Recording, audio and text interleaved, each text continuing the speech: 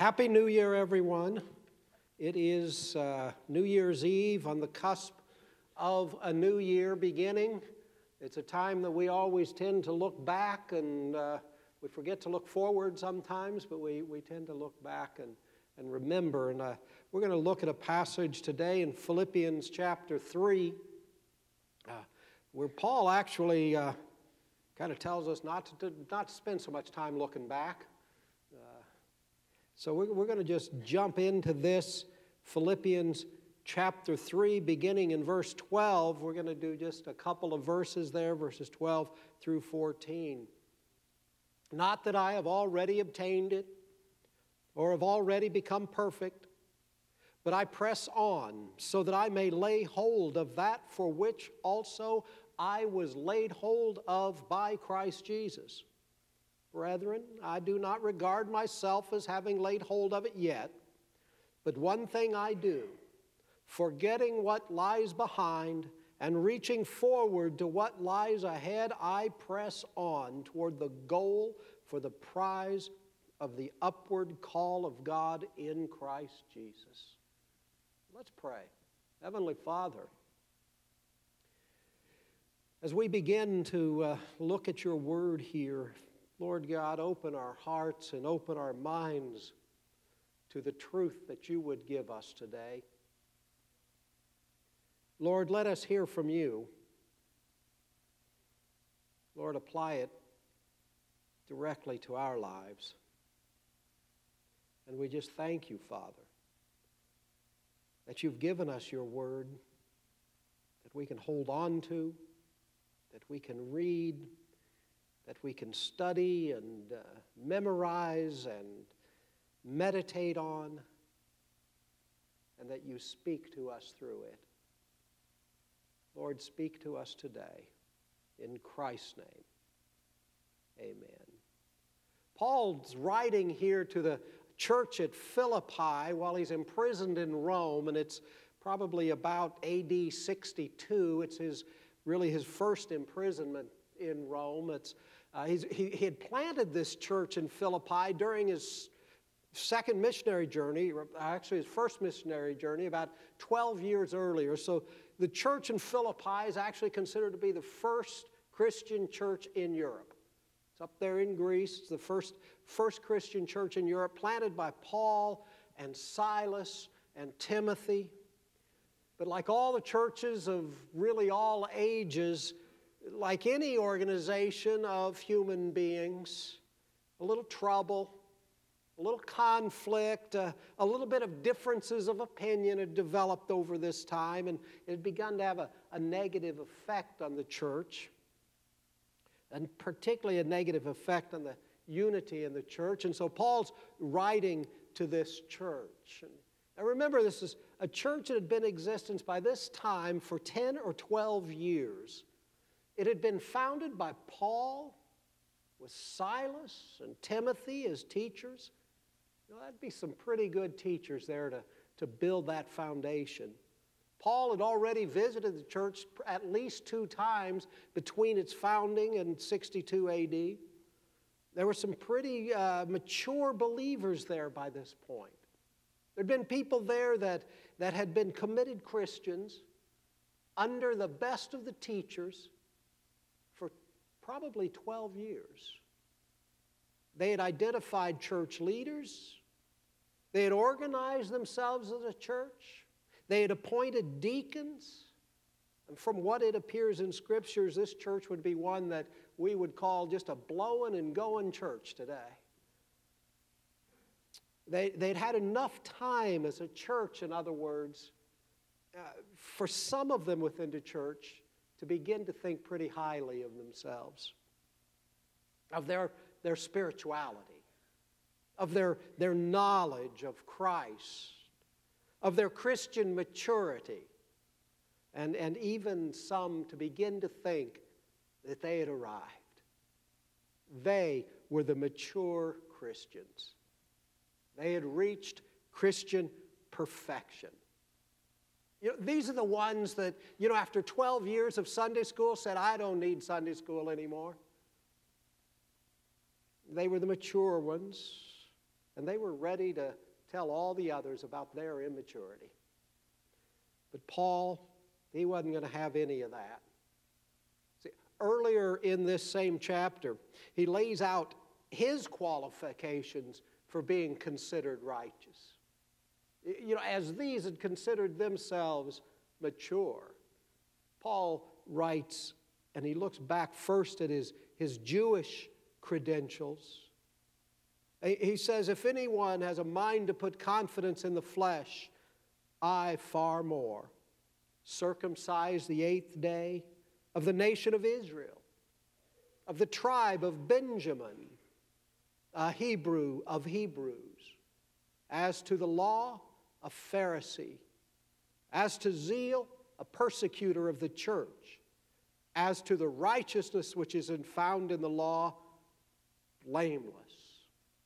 I mean, Paul presents that so that no Jew in that congregation, no Christian who had been a Jew in that congregation could think that they were somehow more mature, more better, more closer to perfection than Paul. He also looks at his life as a Christian, beginning in verse 7. But whatever things were gained to me, those things I have counted as loss for the sake of Christ. More than that, I count all things to be loss in view of the surpassing value of knowing Christ Jesus my Lord, for whom I have suffered the loss of all things, and count them but rubbish, so that I may gain Christ and be found in him, not having a righteousness of my own derived from the law, but that which is through faith in Christ, the righteousness which comes from God on the basis of faith. Now listen, he says that I may know him and the power of his resurrection and the fellowship of his suffering, being conformed to his death, in order that I may attain to the resurrection from the dead. See, he does all of that as if to say, hey, if anybody here should be able to claim that I have arrived, it would be me, Paul. I was the Jew of the Jews, the Hebrew of the Hebrews. You cannot count your Christian suffering against mine. Think of what all Paul has been through, and he's writing this from prison. And yet Paul says, but I know I haven't arrived yet. My goal, he says here, is to know him, to share in his life, and to be like Jesus. Paul doesn't come down very harshly on them, though. In fact, he assures them that he isn't there yet. Verse 12.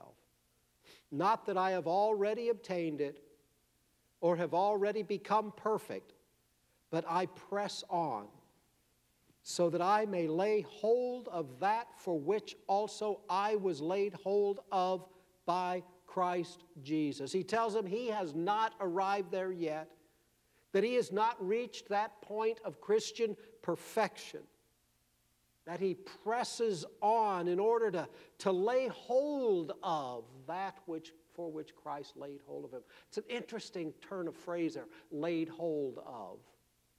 You know, some of the translations will say they apprehend or grasp. Whatever specific word your translation has, just think about the idea of it there. Whether it's lay hold of or grasp or apprehend, all of those words apply effort.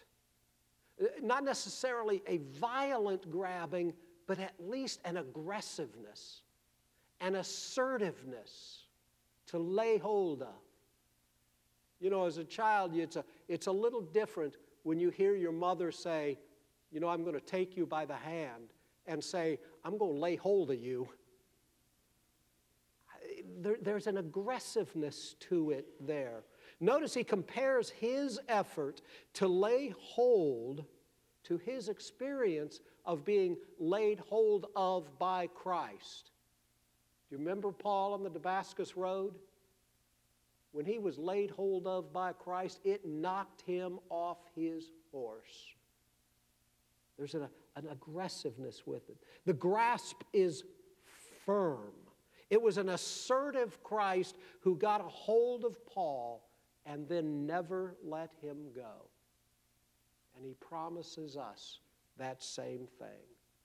John 10:28 says of Jesus saying, I give eternal life to them, and they will never perish, and no one will snatch them out of my hand. He lays hold of us. And here Paul's saying that he presses on in order to assertively grasp that for which Christ laid hold of him. There's effort. There's an aggressiveness there as he presses on to lay hold of that for which Christ laid hold of him. You ever wondered what you were saved for? You ever wondered what you were saved for? You know, we often talk about what we're saved from. You know, the three tenses of salvation. I was saved from the penalty of sin. I am being saved from the power of sin. And at glorification, I will be saved from the very presence of sin. Yeah, that's what we're all saved from. But what were you saved for? What did Christ lay a hold of you for? I can think of many answers. To fulfill the Great Commission. That answer comes to a lot of people who have that missionary mindset. They're attuned to God's missionary purpose. To be the hands and feet of Jesus to those in need. That for those whose heart is attuned to the compassion of God, that's what they might answer. To preach, to teach, to do any number of things that God calls us to do. Ephesians 2:10 says, for we are his workmanship, created in Christ Jesus for good works, which God prepared beforehand so that we would walk in them. I think Paul probably had a pretty good handle on doing good works, don't you?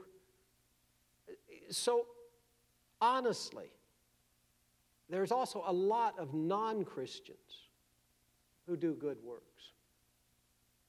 So does Christ just save us, lay his hand on, lay hold of us to do those good works? I think Paul actually has it right in Romans 8 when he tells us that God calls us to salvation to become conformed to the image of his Son.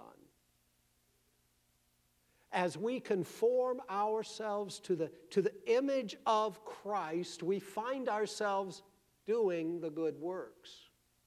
But the reason that Christ saves us, what we are saved for, is to become more like Christ. You see, that's really for what you're saved. You are saved so that you will become like Jesus. You will become Christ-like. That is the final goal and the final prize. Look at verse 13. Brethren, I do not regard myself as having laid hold of it yet, but one thing I do, forgetting what lies behind and reaching forward to what lies ahead, I press on toward the goal for the prize of the upward call of God in Christ Jesus. Paul here is using language from an athletic competition, really from a foot race. You know, when training for track meets, back when I was a kid, the coaches were always telling us, don't look back. Don't look at who's behind you. Keep your eyes on the end. Keep looking forward. Keep moving forward and don't look back. And Paul here is saying the same thing there. He says, forgetting what lies behind and reaching forward. He's picturing a race where the prize is the upward call of God in Christ Jesus. That upward call is the call toward Christ Jesus. It's not just the prize of entering heaven, although it is that it is the prize of Christ likeness. For in our glorification, in that final step of salvation, when we see Jesus just as He is, we will receive the prize. We will be like Him. 1 John 3 tells us, "Beloved, now we are children of God, and it has not appeared as yet what we will be. We know that when He appears, we will be like Him, because we will see Him just as He is." The prize is Christ-likeness. But here's the thing about this race to Christ-likeness that we're on. We don't know where we are in the race. We know what the prize is, but we don't know where the finish line is. For some, that race is relatively short. For some, that race is decades and decades and decades of growing more and more like Christ. So we must lay aside every encumbrance and the sin which so easily entangles us, and run with endurance the race that is set before us, fixing our eyes on Jesus, the author and perfecter of faith. Or as Paul wrote to Timothy, "Fight the good fight of faith. Take hold of the eternal life to which you were called." And yes, that's that same phrase, that same taking hold. Eternal life, our salvation, is a gift from God. A gift that we must take hold of. But we're not to be passive from that point on. Paul says he presses on toward the upward call of God in Christ Jesus. There's an aggressiveness to it. There's energy to it. We're not just to passively accept this gift and not use it. Okay, now that we've taken this passage apart into several little pieces, let's put it back together again. As we stand here, or sit here, on New Year's Eve, the threshold of a new year, we know that 2018 is going to bring challenges. It's going to bring blessings. And it's natural for us to look back at the past year. Okay.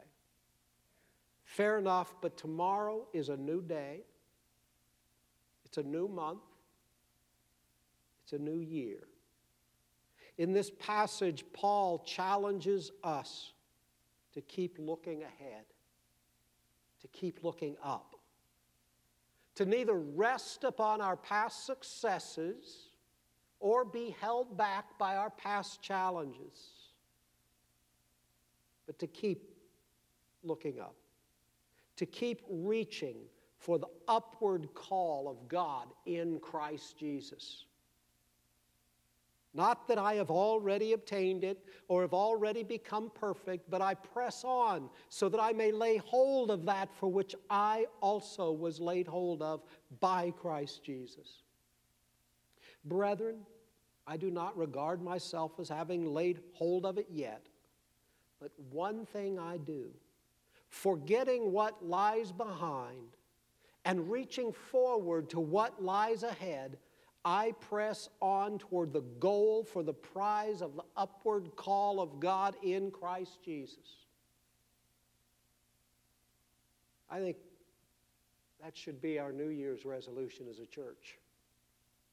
Let us resolve to be more like Christ, each one of us. Let us resolve to be more like Christ as a church. Let us each resolve to live the great commandment, to love the Lord our God with all our heart, soul, and mind, and to love our neighbor as ourselves. Let us, as a church, resolve to live the Great Commission, to make disciples of all nations, of all people, baptizing them in the name of the Father and of the Son and of the Holy Spirit, and teaching them to obey all that He commands us. And let us do that, remembering His great promise that He is with us always, even to the end of the age. Let's pray. Heavenly Father, we do thank You, Lord, for Your word. Lord, help us to keep our eyes on You. Help us, Lord, to continually reach, to grasp, to hold on to grow in Christ-likeness, so that each day, Lord, our goal is to be more like You than we were the day before. Let us love You fully, with heart, mind, and soul. Let us recognize and love those around us. And Lord, lead this church. Bless this church, Lord. And let us, Lord, be a missionary church, reaching all people. And Lord, let us be a ministering church, touching one another, reaching our community, being like Jesus. Lord God, I just think of so many times as Jesus reached out to others with grace, with forgiveness, with loving truth. Lord, help us to be like Him. In Christ's name, amen. You know, we do come at this time always to a time of invitation. And as we stand to sing this hymn of invitation, perhaps God has called you to